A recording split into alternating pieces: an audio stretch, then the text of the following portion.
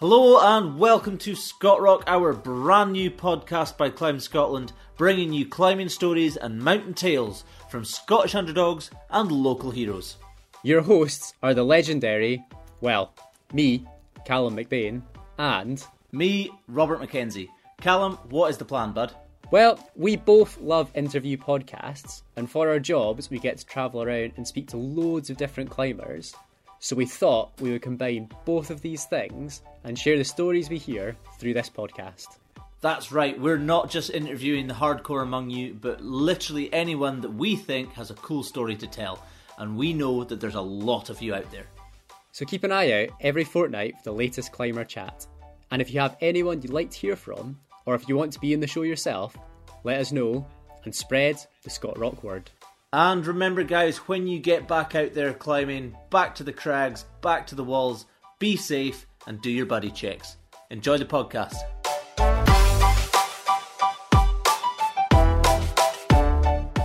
Hello and welcome back. You are here with Robert and this is Scott Rock.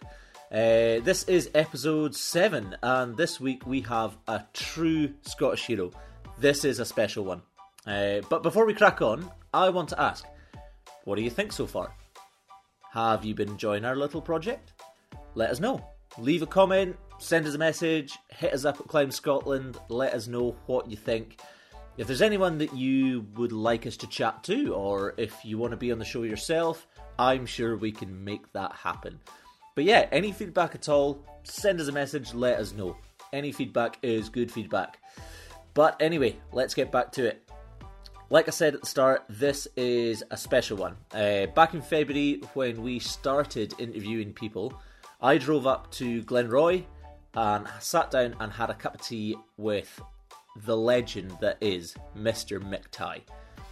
I didn't really know what to expect going into this interview, but I was blown away by the life that this guy's had. I hope that I do this interview justice. I hope you enjoy it as much as I did. But yeah, again, let us know. Send us some feedback. Now, we were sitting in his caravan in the garden, and about halfway through we got hit with a big hailstorm. So it does get a little bit noisy, but it's only 2 minutes the storm lasts for. It's not as frying bacon in the background. Don't worry about it. But yeah, it'll pass. So stick with it. And just before we kick off, Mick actually has a request. As you're about to find out, Mick is known for a lot of things, but he also runs the Scottish Mountain Heritage Collection, which is a collection of historic climbing equipment that is absolutely incredible to see. But in his collection he has hundreds of ice screws and pegs and random bits of metalwork that are all duplicates that he doesn't really have a use for anymore. So he wants to know if there's anybody out there who is arty minded, any students, any artists, any sculptors who would be keen to use some of this kit for a sculpture or an art project of some kind. I think it'd be really cool to see. So if you are anyone, or you know of anyone who fancies a little lockdown project with some interesting bits of kit, give Mick a shout at the Scottish Mountain Heritage Collection on the website. That's smhc.co.uk, smhc.co.uk. Give him a shout, take some kit off him, make something really cool. That would be awesome. But yeah, let's crack on. Without any further ramblings from me, I bring you Mr. Mick Tighe. So yeah, we shall just kick off. So we are sitting here in Mick Tighe's caravan, speaking to the big man himself. Mick Tighe, old school mountaineer, as old school as they come in my regard. Big history, trustee of the Scottish Mountain Heritage Collection, dedicated 30 years of kit. Is it 30 years? How big's your collection? How long have you had that for? Oh, it was a personal collection originally. Mick Tighe's personal collection of mountaineering junk. And then, that started 30, 40 years ago. Right. And then it's become a charity now, yeah. And people give us stuff, so that happened 10, 15 years ago. So 30, 40 years junk collecting and 10 or 15 years of, should we say, professional junk collecting. Yeah. Cool. That's not what you've been doing either. You ex-Royal Marine? Yeah, I was a farmer's boy initially, and then I joined the Royal Marines when I was a teenager, 10 years in the Marines. Yeah. And after I left the Marines, I was briefly a mercenary, which might be another story. I think we'll definitely get into that. And then I became a professional mountain guide, which I've done for the rest of my life. Nice, nice. Yeah, British and international mountain guide. Yep. Rather impressive. Founder of Nevis Guides as well. Yeah, Nevis Yeah. Guides was my little business that Yeah. I started back in 1982, and we continued successfully for 40 odd years until I retired just a couple of years ago. Yeah. And old school mountain rescue member too. 30 years in Loch Harbour Mountain Rescue Team, and I think about 10 as the National Training Officer for all the rescue teams in Scotland. Yeah. And I have to say that was a very busy but a very pleasurable time. Yeah. Yeah. So proper old school mountaineer. Not sure about the old school mountaineer, but we'll see anyway. Carry on. Yeah. I mean, through all of that, I reckon your history and your experience in this is pretty unparalleled. You know, the things you've done and the knowledge that you've got and what you're passing on, or have passed on. You know, it's pretty unmatched. There's very few people out there that could match you in that, in my regard, anyway. And you are a fellow Mountain Culture Award winner at the Fort William Mountain Festival, aren't you? Yeah, the 2016. Fort William Mountain Festival started, I don't know how long ago, 10, 15 years ago as well, Yeah. and they came up with this idea. A guy called Lex Tillotson, who I think it was Tillotson, Lex anyway, was an Australian guy, and he actually set up the Fort William Mountain Festival along with several other people. Yeah. And he came up with this idea that we should have a cultural ambassador. And lots of people kind of laughed when they thought Mick Tighe, cultural ambassador, doesn't work too well, but never mind. And I have to say, I feel very privileged to have got the award and to be amongst people, every one of them who I know personally.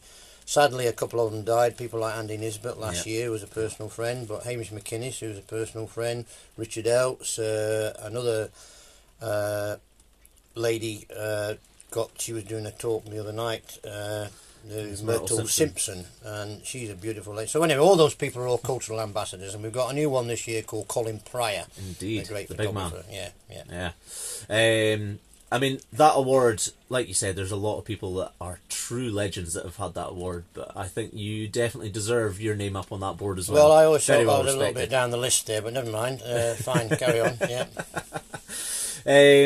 So, I want to start off. Would you classify yourself as a climber or a mountaineer? Definitely a mountaineer. Yeah. I've been a climber all my life. I have to say, one of the highest things on my list of dislikes is being called a trad climber. I'm a climber. The trad thing annoys me intensely, but never mind. I've been a rock climber. I've been a mountaineer. I skied for Britain when I was young, so Yeah. I think I can cover lots of spectrums. So a mountaineer, very much so, yes. I've never been a hard climber. I've never been a hard ice climber, but I like to say perhaps I would like to be rather than a trad climber. I'd like to be an adventure mountaineer. How about that? I like that. I like that. yeah. I don't even remember, but when we met here last month, the first question you asked us were, "You guys aren't boulderers, are you? Aren't these boulderers?" Yes, It's like, well, no, I like trad climbing, and the look you gave me, daggers. yes. Daggers. Well, I mean, just because I don't like it, if you're going to call me a trad climber, fine. It just annoys me, but I don't lose sleep over it. Put it that way. Yeah. See, that's what I meant by the old school mountaineer. It is just climbing. Well, having said that, I'm not. I can be a rather boring old git, but I'm not anti-boulders. I'm not anti-climbing walls. I think they're fantastic. I just see. I don't use them much myself, but I just see a climbing wall, in my opinion, is just another form of gymnastics. And if it leads to people climbing, fine. And if it doesn't, great. But I mean, to me, I'd rather kids, old and young, spend time in a climbing wall rather than shooting up drugs and doing all the other horrible things. So I think it's a great thing. Yeah, You know? no, absolutely. Well said. Well said. Cool. So I want to dive into it. Ex-Royal Marine. Mm-hmm. How long were you in the Marines for? I was in the Marines for 10 years. 10 years. Yeah. 10 years. And in that time you were the Arctic and Mountain Warfare trainer? Yeah, most Marines, well, not most Marines, all Marines go through basically what is glorified infantry training. Right. Shooting rifles and running around there. And then they have this commando. So Royal Marines are all commandos, the green berries and stuff like that. So then we have to do this commando, but all Marines do that. And they do this commando course, which is running through bogs and swinging around on ropes and doing 30-mile route marches and stuff like that, which is basically an add-on to your infantry training. So then if you pass all that, you get a green beret. But after that, you can specialise in being a platoon weapons instructor. You could become a chef if you wanted, and various other things, signallers, this kind of stuff, lorry drivers. Yeah. But I specialised in what used to be called cliff assault techniques. In the old days, commandos used to go in on landing crafts and climb up cliffs, as in the guns of Navarone and things like that.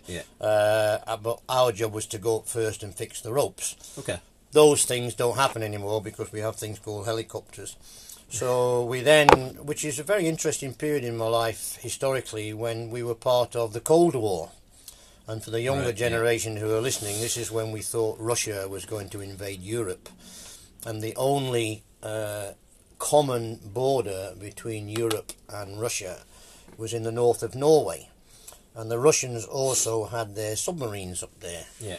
So we're not going to digress into a total history lesson here, but if the Russians had attacked Europe in the 1970s, then they would have tried to secure the northern part of Norway. So we think, right, we'll send the Marines up there, they'll stop them, so we spend 400 or 500 Marines to train in northern Norway to stop 4 or 5 million Russians to come over with a few thousand tanks. It would never have worked, of course, but so they wanted people, and our climbing cliff assault wing diversified into a mountain and Arctic warfare wing. Right. So we were trained to ski, we were trained to live in snow holes, we were trained to fight in the snow, we were trained to teach people to do that by the Norwegian army, by various other people. So we became the instructors to teach the Marines. Right. Yeah. So you were based up in Norway, being trained by the Norwegians? I was, and several of us were, but the Norwegians would not allow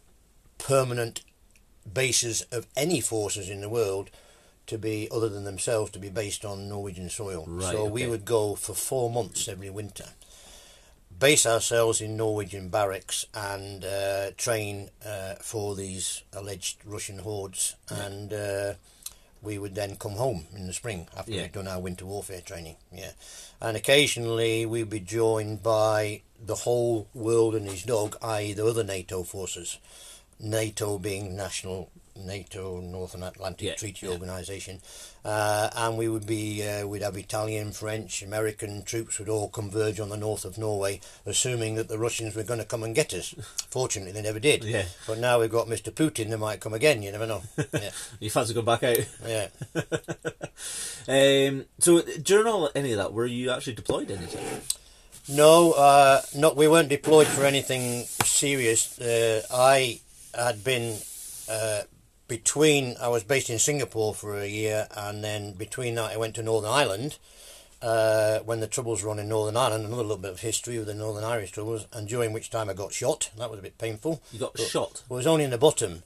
I got shot I got shot at the top of my leg, and all my mates reckon I got shot in the backside because I was running away, but I wasn't really. It was a ricochet, so that was another story anyway. So I'm sorry for laughing at that, but if anywhere you were going to get shot, it's going to get shot. That was the whole fun of it. Yeah, getting shot in the backside. Yeah. So that was another story. There were so many stories rattled around that, and obviously things with the IRA and stuff like that. Yeah. And then when I was in Northern Norway, I was one of my jobs was to train a unit called SBS, which is a special boat service. Yeah, I wasn't actually in the SBS, and for those people who are listening, most of them have heard of the SAS, which is a special air service. Yeah. The SBS is part of the Marines, which is their underwater division, and they kind of sneak in on submarines and stuff like that. So my job was to train them in how to survive in Norway once they come off their submarines. So they had to ski, they had to live in snow holes, they had to fire their weapons in the cold. So I was attached to them for a couple of seasons, 3 or 4 seasons in Northern Norway. I was their trainer. Right. But they, unfortunately, to get their revenge on me, took me away on a couple of kind of, should we say, secret missions in their submarines, which scared the hell out of me, I have to say. And No they fun were being underwater. they were secret at the time, but we weren't fighting anybody. But interestingly, we won't go into too much detail, but there's an island off the north of Norway called Svalbard. And at that time, it was contested between the Norwegians and the Russians. Right. And the Russians, for instance, there's a coal mine there, and the Russians had barracks for about 300 or 400 or 500 men. Right. Or they were for the coal miners, but there weren't any coal miners there. No. So why would you have barracks when your Russian submarines a little bit suspect that. Yeah. The other interesting story, which you'll have to do a talk with a submariner sometime, that the fun and games that was going on between the British, the Russian, the American submarines up there was something else. Oh yeah. Oh yeah, something else. So like playing games with each other up there. Yeah. It's this cat and mouse practice hunt and search. Yeah. The British submariners had a code name because they weren't allowed to speak about these things, and a Russian submarine was called a Black Iceberg. Lots of things like that. But you need to interview a submariner about that. I'll see if I can hunt one out. Yes. I'll see if I can hunt one out. So you eventually left the Marines. You said you were a mercenary. When I left the Marines, because I'd worked with the Special Boat Service, a couple of the commanding officers of the Special Boat Service, when they retired, they set up a security company. Right. And another little bit of history, and it goes on now, but there are, should we say, security jobs all over the world. Yeah. And most people have an idea of a mercenary who runs around in Africa shooting people and getting chopped up with kukris and things like that, and Gurkha. So, but it doesn't happen like that. Well, it does occasionally. Sounds like the West End of Glasgow. Sorry? Sounds like the West End of Glasgow. West End of Glasgow on a Saturday night, yeah, so kind of thing, yeah. But a lot of the security jobs are incredibly boring things like bodyguards. For instance, there's a large Arab community that come to London in the summer. Yeah. It's like people going to their summer house, they come to London and live in London, and they have very posh houses in Chelsea, and they employ a bodyguard. Right. And bodyguards in the UK are not allowed to carry weapons. So basically the bodyguard is a childminder. Yeah. So, but you get paid lots of money to do it. Very well paid babysitter. Yeah. And what happens if your Arab person that you are guarding gets shot at, you are meant to stand in the way and get shot yourself, but nobody would ever do that. You basically run the opposite direction smartish. Yeah.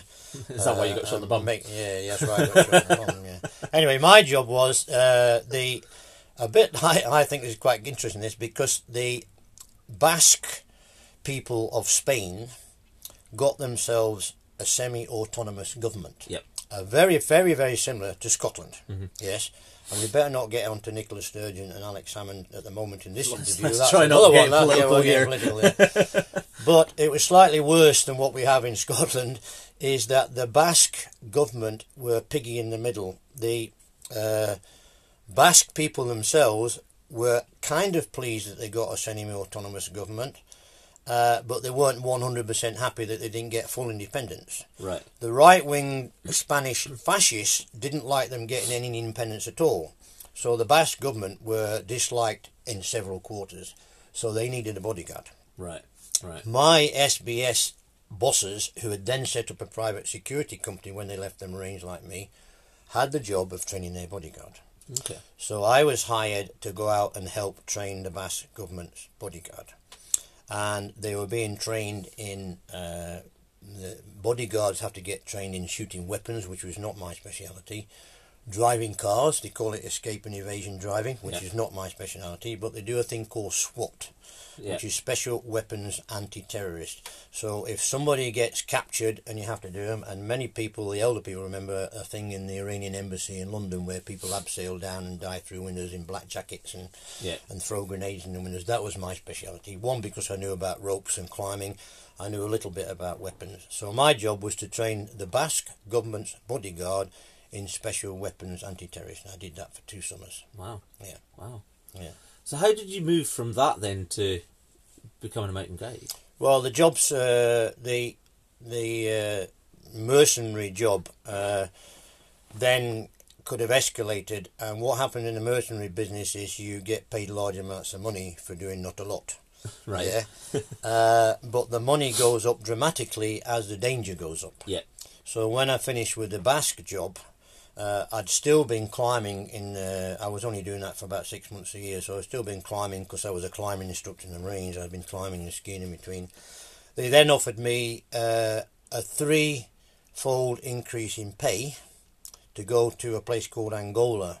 Nice. In Africa. Yeah. And this was a place where people were getting chopped up with machetes and machine guns. Scary and killed place, on there. Angola. And you knew instantly when the price went up 3 times, and you're talking about the equivalent of about £1,000 a day. Yeah. Now, Wow. you would get offered to work out there. So you knew if you were getting that money, the chance of you getting a chop was 100%.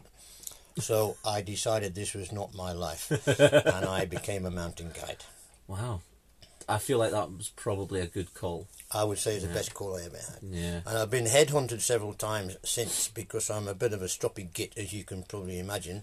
And I've been headhunted. I got very recently, and I'm now nearly 70, I got headhunted for a job in Iraq to try and keep a company called Black Hawk, who is an American security company, men under control who are busy running around shooting people willy-nilly. And they said, we want somebody to keep these guys under control. Can you do it? And I said, N-O in very large capitals. Yeah, no, that doesn't sound fun. It doesn't sound That doesn't fun. And the chances of you surviving that are about nil. Pretty and low. the pay rate was unbelievable. I bet you.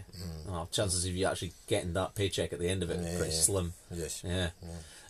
So, what did the process look like from coming in from that to becoming a mountain guide? Did you have to start from the beginning of all the qualifications and build your way up? No, because did you get... I was technically a military mountain guide before I left the Marines. So we climbed pretty much all over the world. I mean, I worked in Norway a lot, but we used to go back climbing in the summer. I did things like the Troll Wall in Norway, second or third ascent. Which is a mile-high piece of rock for those people who don't know it. Yeah, that's a big I wall. climbed a lot of the big north faces in the Alps because that was part of our job, and it was even better if you're a Marine instructor because you get paid to do it. Because we used to go to Norway in the summer, and then we would go climbing in the Alps we go to Norway in the winter, and we go climbing in the Alps in the summer. Yeah. And we go climbing in Cornwall to train our new recruits. I got jobs in America, Canada, all over the place. Yeah. So the transition, albeit there's a bit of mercenary work in between, I was still climbing, I was still skiing. And at that time, when I was in the Marines, I'd actually skied for Britain in the biathlon team, the skiing and shooting. Yeah.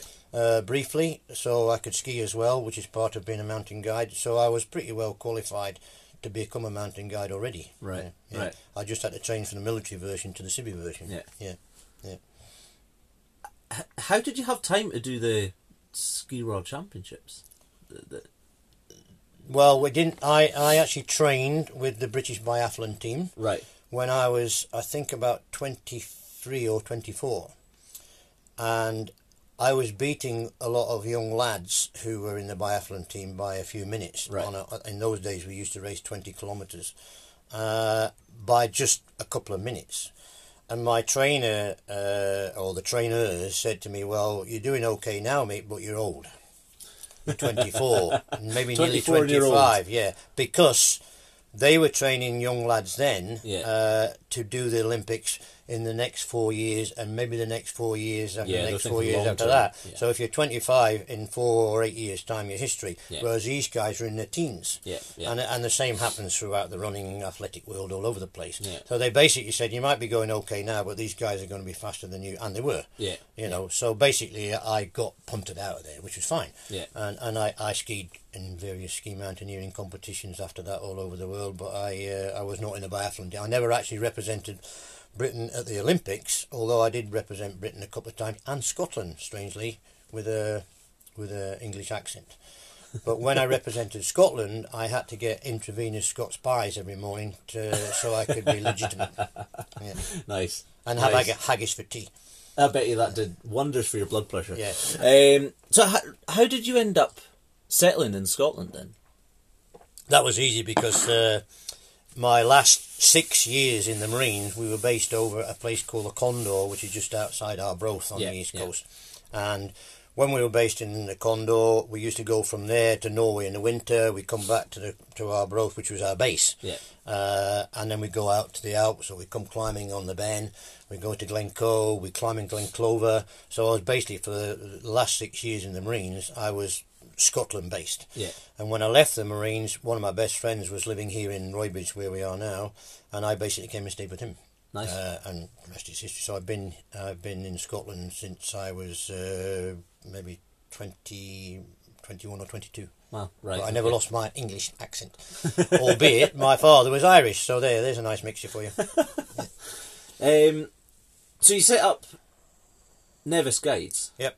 Is it still running? No, Nevis. I worked briefly. There's a thing called the Joint Services Mountain Training Centre that trains military personnel. Yeah. And they had a civilian instructor, by which time I was a civvy after I'd done the mercenary jobs. So I worked there for 3 or 4 years as an instructor for the army. Basically, I was what's called an instructional officer. I was a civil servant, but I was a climbing instructor. And then in 1982, I set up Nevis Guides, and I'm now 69. I think I am.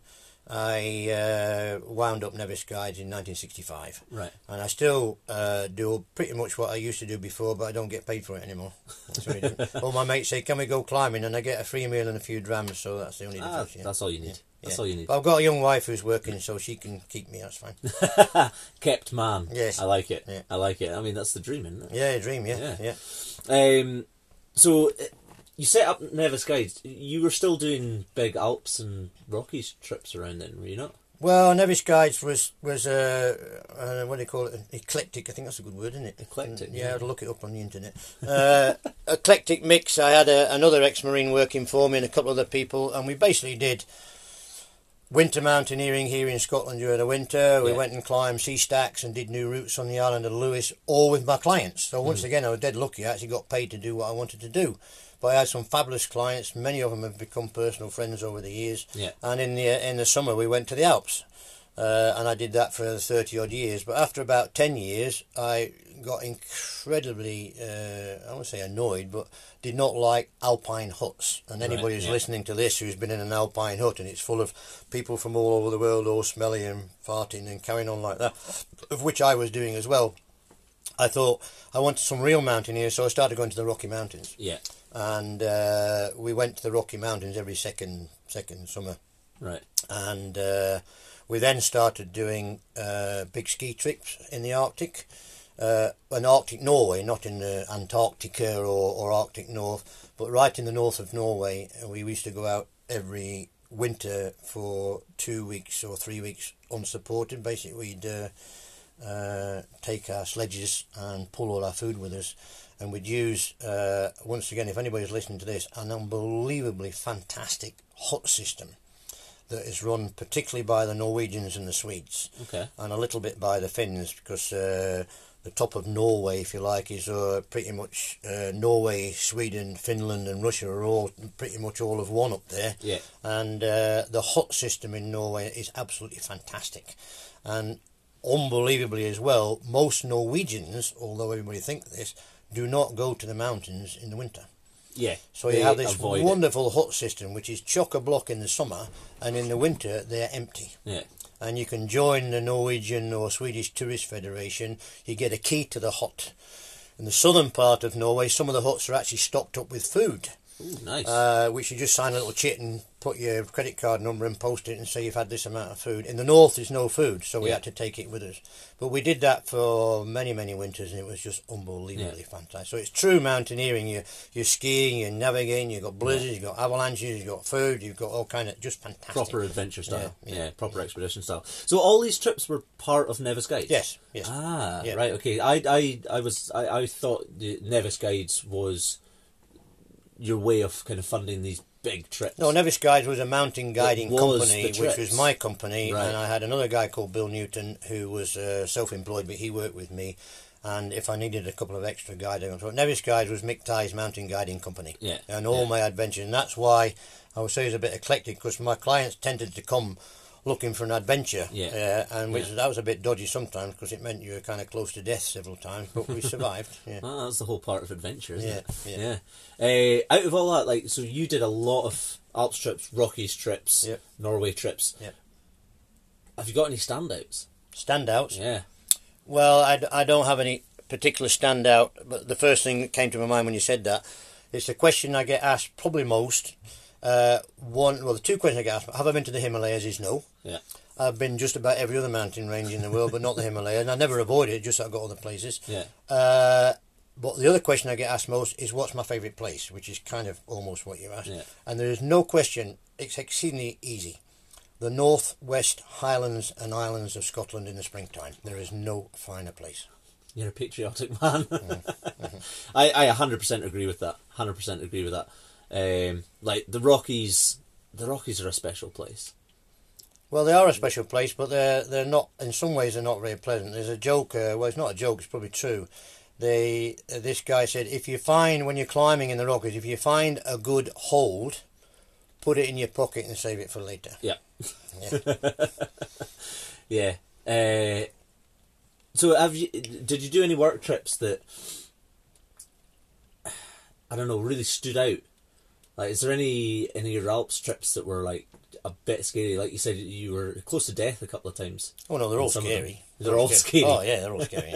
Yeah. No, well, there's nothing that comes to my mind. Yeah. And what does come to my mind is that I would be very hard to find you the opposite question is which was your worst day, because I would say 99.9% of the days I've had in the mountains have been brilliant. Yeah.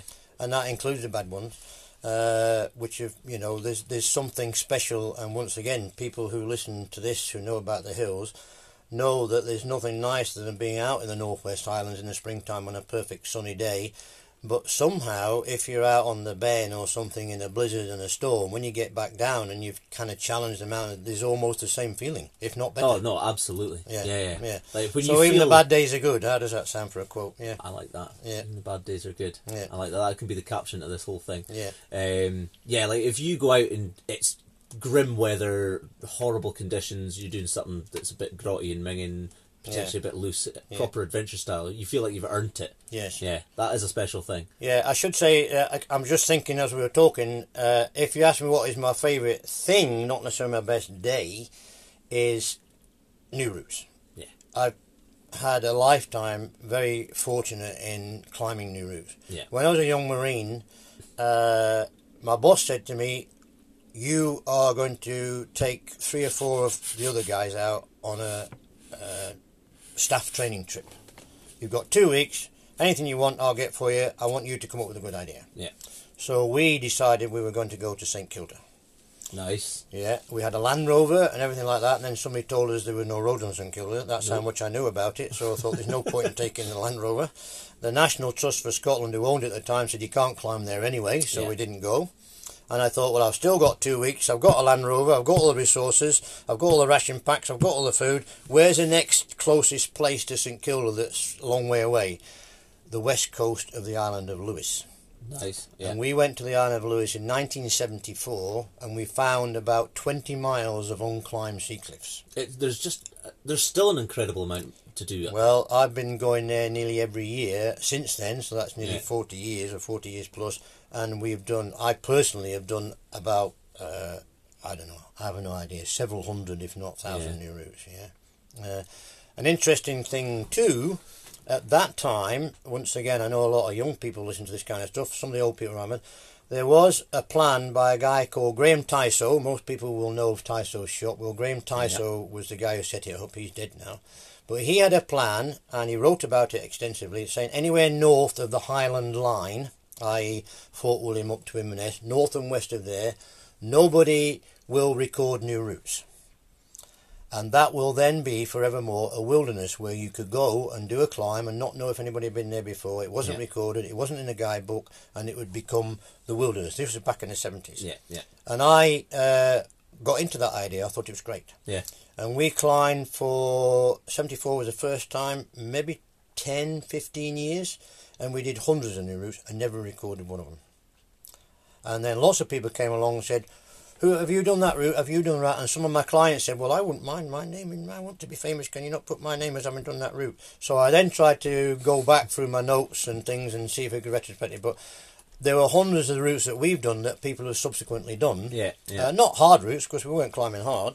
And I couldn't go back and say, well, we did that, and we did that, and I couldn't remember anyway. Yeah. But now and then I think, well, I did that route, you didn't do that. But that's my fault, not their fault. They didn't know. It's not about it's not about the fame, it's about the climbing, isn't it? Yeah. But then I did start recording, and I do record them now, so but that's the way the world's gone. Yeah. But it's an interesting concept that should be the last great wilderness, but it never happened. No. And I have to say, one of the main reasons that it didn't happen, vanity.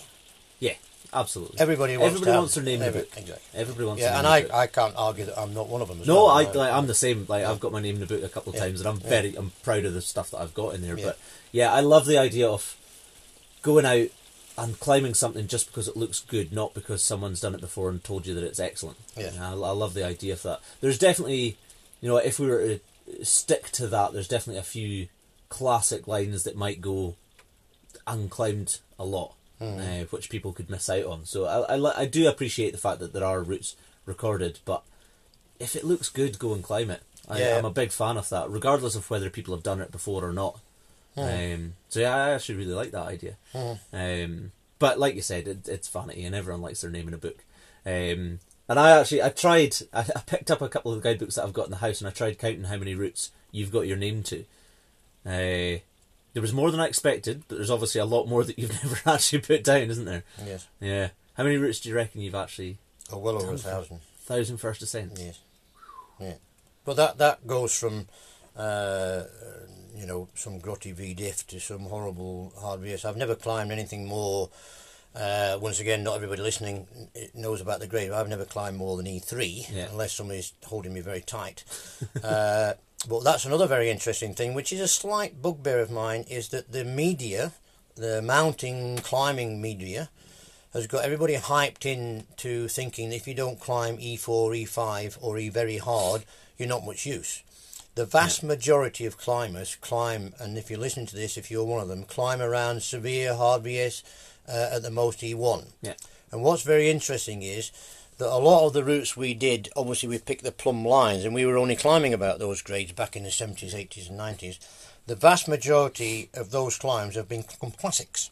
And I see people all the time who say, Christ, Mick, we did one of your routes out in Mingley, we did one of yours in Lewis, we did one of yours in Caithness, in Orkney. Bloody fantastic.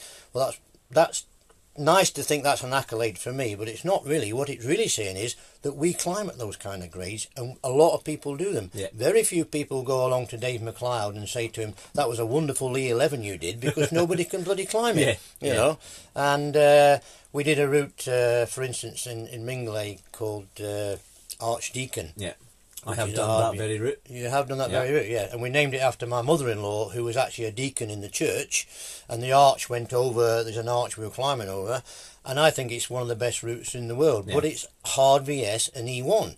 There are brilliant loads of other routes, but because it's that amenable route, everybody that goes there does it because it's in their grade. Yeah. Which proves that most people climb at that grade. Oh, absolutely. Yeah. It's the same like for in climbing walls, everybody climbs at 6B. Yes. Like the majority of people climb at 6B. Everybody outdoors climbs around the same grade, like hard, severe, severe. Yeah. Like, in my opinion, the best grade out there is VS. Yes, I have never climbed a bad VS. No, ever.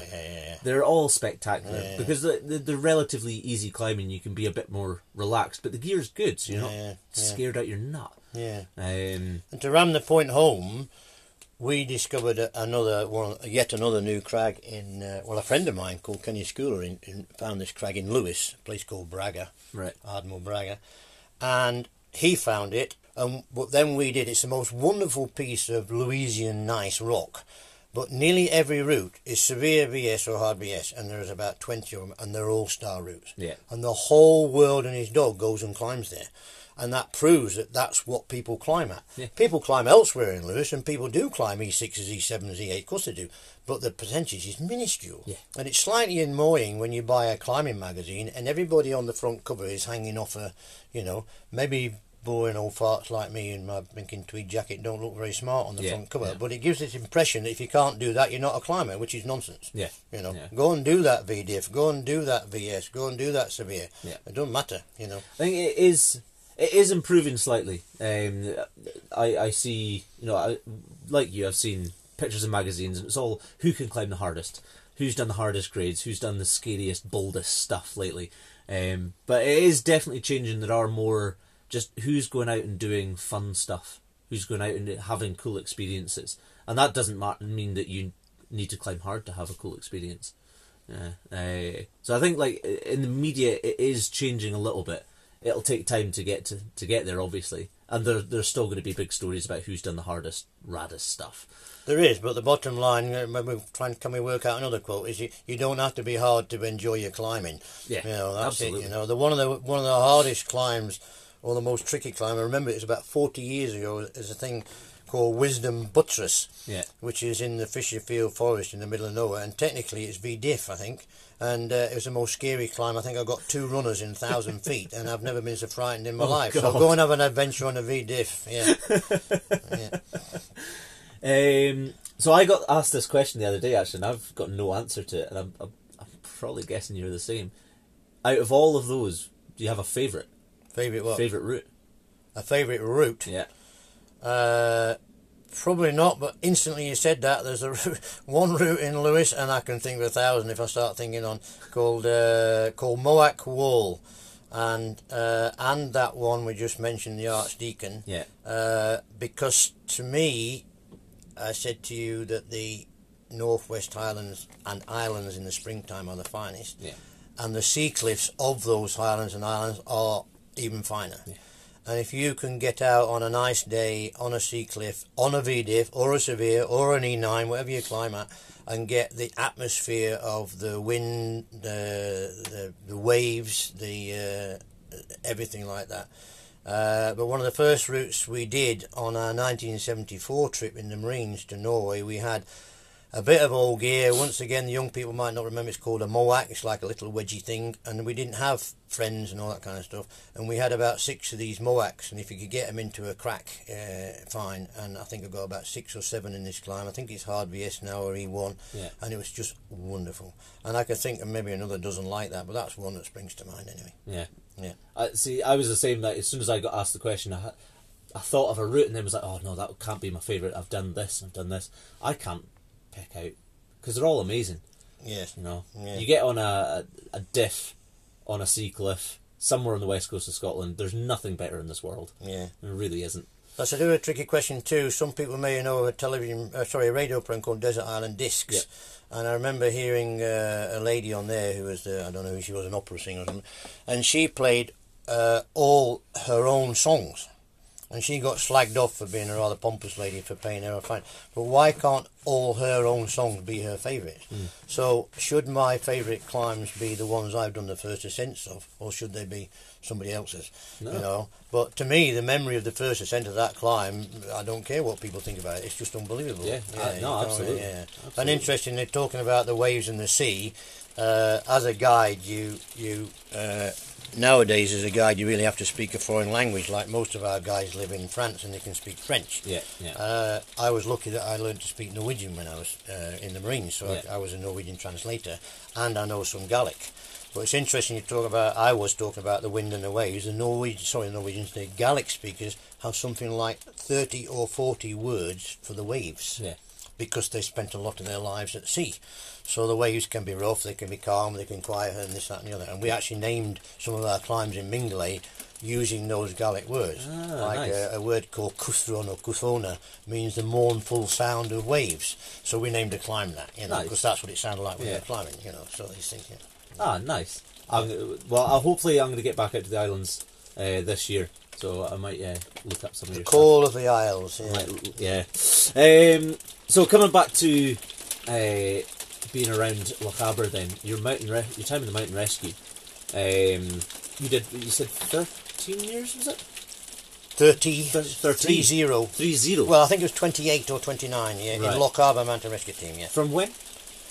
1978, 79 until 2000 or something. Right. Okay. And you also did a lot of training for the other mountain rescue teams as well. I was a training officer for all the rescue teams in Scotland for about 12 years. 12 years? Wow. As well as being in Lochaber Mountain Rescue Team. Over that time then, obviously, mountain rescue was a massively evolving beast through all that. New kit coming in, more people going out in the hills, probably more call-outs. that come along with that. Hail's getting heavy now. We're getting hail on the caravan window here. Yeah. I don't know what this is going to do to my sound quality. So how involved were you with this evolution? Very. Very. Yeah, I like to think I made a few differences. I'm totally aware there were a lot of things I'd love to have done and I didn't succeed in. Right.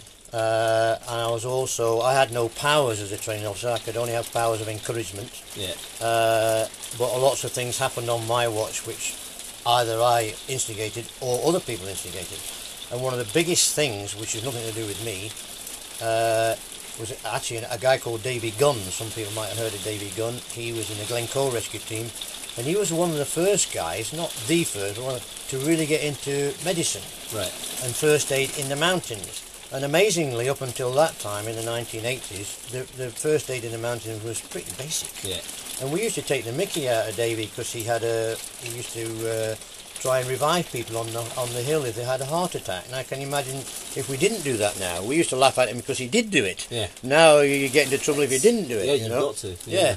And I don't know whether Davy was responsible for it directly, but amazingly, one of the biggest leaps forward in mountain first aid was actually carrying oxygen for the team. Right. Because in my era, when we started, we didn't carry oxygen. Yeah. And now, if you said that a rescue team didn't take oxygen to any casualty, because it's the best thing you can give, there's no contrasign, there's no problem, it's very natural, you can't make a mistake, just give them oxygen, you know. Yeah. Apparently, some silly reason if you can't give somebody who's got weed killer poison or something, I don't know, there's one contrasign, I think, but anyway. Yeah. And that was an amazing revelation, yeah. I suppose, like, kit, the advancements in kit have definitely helped with that. You know, well, oxygen bottles back at the start. Well, oxygen bottles first of all weighed about half a hundredweight. Yeah, now we've got lightweight aluminium bottles and stuff like that. And the other thing that we, sorry for anybody listening to the interview, we're getting a full blast hailstorm on the windows here, so hopefully that's not doing too much Finally, damage. Scottish winter has arrived. Yeah, that's right. Yeah, we're actually sitting in our caravan up in Glenroy where we're getting a good blast of it at the moment, so that's fine. Yeah, the clothing was. I did some studies on this, very, very unscientific studies, but it's not difficult really. If you look back in before the Second World War and certainly after in the 50s and 60s, where the clothing was very poor, you would see instances of mountain rescues, accidents. Not as many now as we have now, because there were less people on the hill, but there was a very high incidence of hypothermia and frostbite. Right. Very rarely that happens now, Yeah. because the kits get better. Yeah. We now have more actions like with people with falls, and interestingly, right across the whole board, from time mountaineering began until now, and I suspect forevermore, I'm going to ask you now, you're interviewing me. Here we go. What is the biggest single cause of mountain accidents in Britain today? Ooh. Always has been and always will be. Pause while we listen to the hailstones. Hailstones, my cogs turning in my head. Ooh.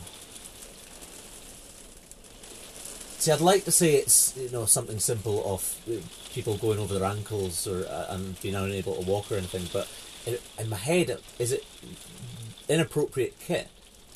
Navigation.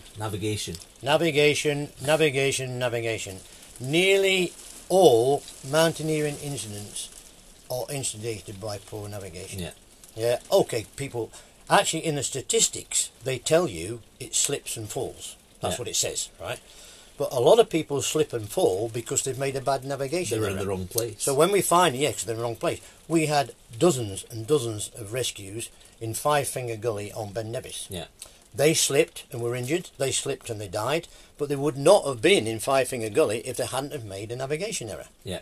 And a navigation error does not have to be a horror show like death and broken legs and all this kind. It means you come down the wrong side of the mountain and your car's not there, and you can't get a taxi, and you miss the pub. It could be really serious like that. And you could be late. And of course, if you're a family man and your wife or your husband's got the tea on and the kids are waiting and dad's not back, why is he not back? Because he made a navigation error. So there's an incredible amount of misery and angst, and of course, ultimately death, and the vast majority of it comes down to navigation. And of course, iPhones and view rangers and this has not helped. No, it hasn't. Because what have you gained on one side, you've lost with batteries going flat, people relying totally on the navigation things, the apps and this, that and the other, Mary had a little lamb. She also had an app. Now she's in the cemetery because she couldn't read a map. Love it. Yeah, no, absolutely. The growth of people using apps and stuff like that has just made more people not knowing how to actually use a map. Yes. Yeah. Yeah. And like, how many people do you see heading out, or how many people do you think are heading out that don't have an app on their phone or a map with them? Well, we've got a lot of people now who they can't actually read a map. Yeah. They actually go on their phone, and and then some people put in the GPS and put waymarks and things in. Yeah. And it's a classic example, that one. If you're planning a route the day before and you put your waymarks in and you don't have a map to show you what's round about, and then of course we know you can get maps on your phone as well now, but then if they've put about 20 or 30 waymarks in, and by the time to get the 25th one, they're guaranteed to make a mistake. Yeah. And then, of course, if they don't know when they're putting the waymark in, sitting at home the night before, whether that's going to be an avalanche slope. Yeah. Or whether the wind's going to blow from the left-hand side and blow them to the right-hand side. So they might want to drop down to the right to get out of the wind. They might go around to the left to avoid an avalanche slope. The waymarks don't fit into that plan. No. So they have to have this basic plan. And, of course, we're all living in a world where we think electronics can solve all our problems. It can't. Can't if it runs out of battery. And it's not a boring old guy like me who's saying you must go back to basics, but that's what you must do. You should not go onto a hill. It's interesting too that very few people would think about learning to ski without hiring a ski instructor. Thousands of people go to the hill without doing some basic training. Yeah. They just, because that's it. Fine, there's nothing wrong with that. If you want to wander around in the hills on your own, fine. But if you want to die, tough. Yeah. Yeah.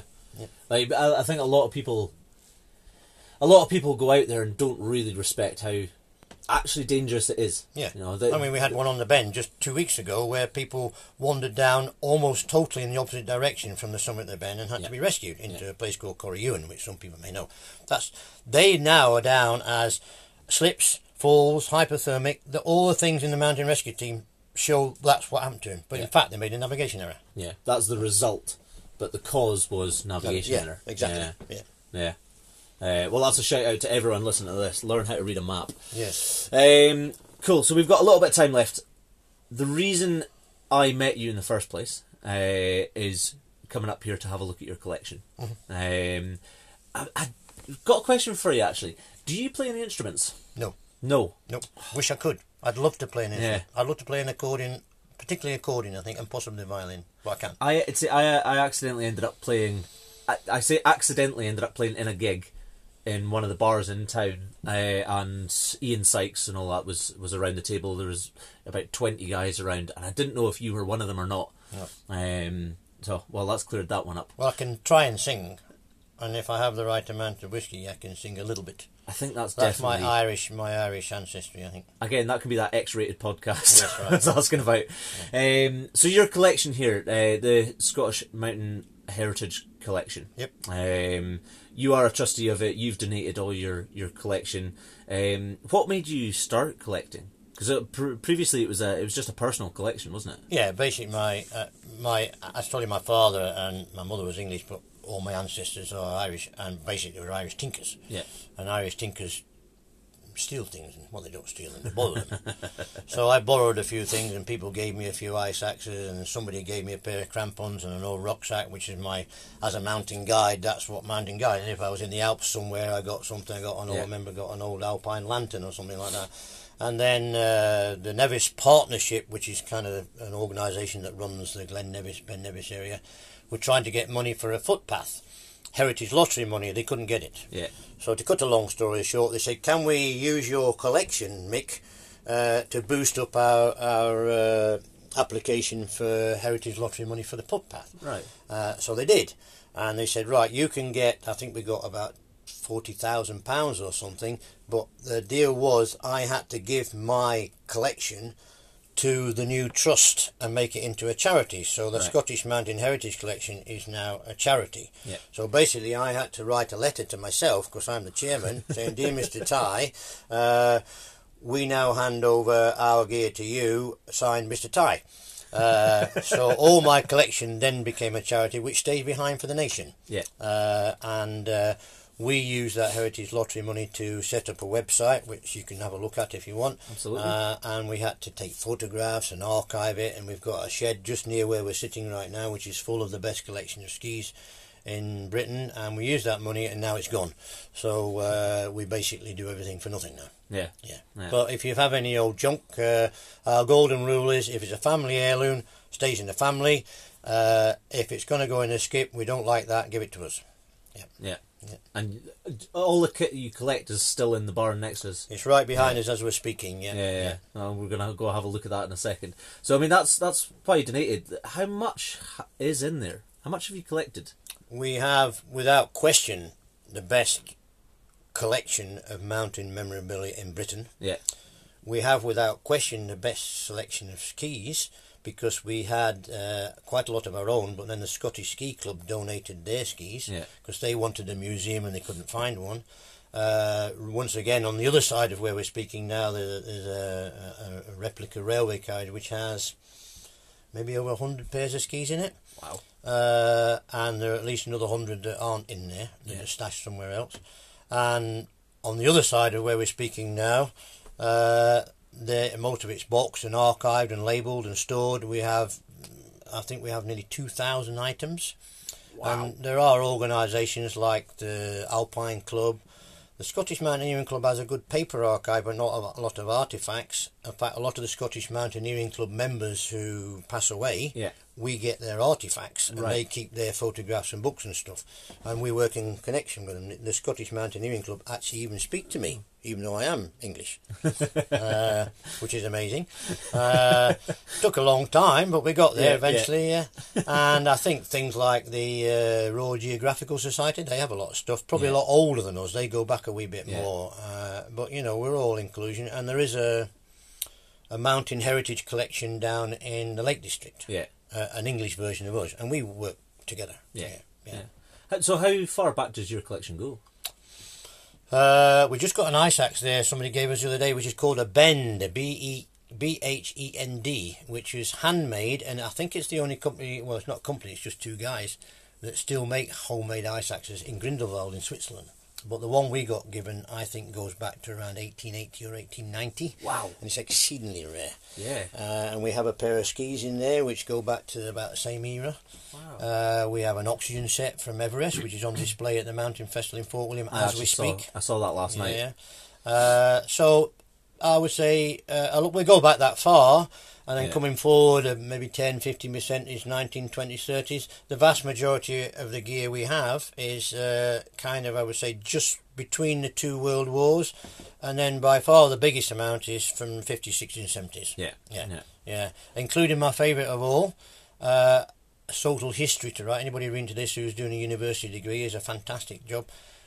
Handmade stuff and homemade stuff. Before we had Tysos and Nevis Sports and Brighams and all that, people made their own, and we have ice axes made in the Glasgow shipyards. We have jackets sewn at home by men and women, not just ladies.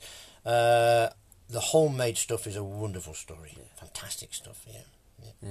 I was going to ask, have you got any favourite bits of kit? I want to say the homemade stuff in general, because the history with it. You know, some old guy gave me an axe that he'd made himself in the shipyards, and he's passed away now, but he gave me a little A4 sheet of how he made it and how he did this and how he made the shaft and this. And, you know, an ice axe looks simple, but the shaft has to be of a certain wood, and the head has to be certain strength and all kinds of things, you know. A lot of engineering. And he gave me a little A4 sheet that was you know, fantastic. So the homemade stuff in general, definitely, I mean, I found an old ice axe, handmade ice axe, when I was doing a rescue in Five Finger Gully one time. Wow. How the hell did that get there? And we didn't find a body attached to it, so I don't know. How long has it been in there for? Exactly. Wow. You know, yeah. And like, obviously I've had a little bit of a look through your collection. That oxygen tanks you've got, that was actually on the The Hillary Yeah, expedition. we have an oxygen tank from the 1953 Everest expedition, and it belonged to a guy called Mike Westmacott, who is now deceased. But he was on that expedition. He didn't get to the top, and that oxygen tank didn't get to the top, but it was used up to the South Col. Right. And we have a picture with the tank in the mountain festival right now, and there's a picture of Ed Hillary going for the summit, wearing the exact same, not the one, but I think there was about 6 of them on that expedition. So we have one of the 6. Yeah, that's a fantastic bit of kit to have. Oh yeah. And you've got a pair of really nice shiny Hamish McInnes pterodactyls in there as well, haven't you? Yes and no. Yes and no. The ones you've seen were made by a friend of mine. Oh. And they're made out of stainless steel. Ah. Hamish didn't make them. That'll be why they're nice and shiny. Yeah, they're Hamish McInnes pterodactyl replicas. Right. Exact replicas, because the guy that made them was an exact guy, and he made them way back in the 1980s, not long after the pterodactyls appeared, and he just set to and made them out of some pieces of stainless steel. Yeah. And gave them to my wife and I as a wedding present. Ah, nice. Yes. Nice. So you got a fantastic collection here, and like Mick said, if there's anyone who would like to see the collection, they can get in contact with you over the website. We try and have an open couple of weeks every year. But generally the collection is not a museum open to the public, unfortunately. Although we'd like to do it, to have it open to the public, we need more buildings than my barns round about here, but we do try and have a little display. Not generally open to the public, but if people get in touch with me and I'm here and you bring cream cakes, then you're very welcome to come. Yeah, absolutely. Yeah. But the cream cakes must be real cream and not synthetic. Yeah, I made that mistake. He's sitting there with a half-eaten synthetic cream cake there. The cream's not good enough. It'll do. It'll do. Well, thank you very much for sitting down with me. We have bossed out an hour there. Okay, lad. That's awesome. Thank you very much. We'll put this together and I'll let you know when it comes out. Okay. Thank you very much. All right. Wow. Just wow. What a chat. I thoroughly enjoyed that. Thank you so much to Mick for sitting down with me. Remember, if you have any arty friends, or if you are arty and want a little project, give them a shout. smhc.co.uk. I really look forward to seeing the finished product from whatever someone creates. I think that'll be really, really cool. I would normally say do your buddy checks, but stay safe, stay inside, do your thing. Hopefully we can get back to the walls, back to the crags as soon as we possibly can. And I hope to all see you there soon. See you next time on Scott Rock.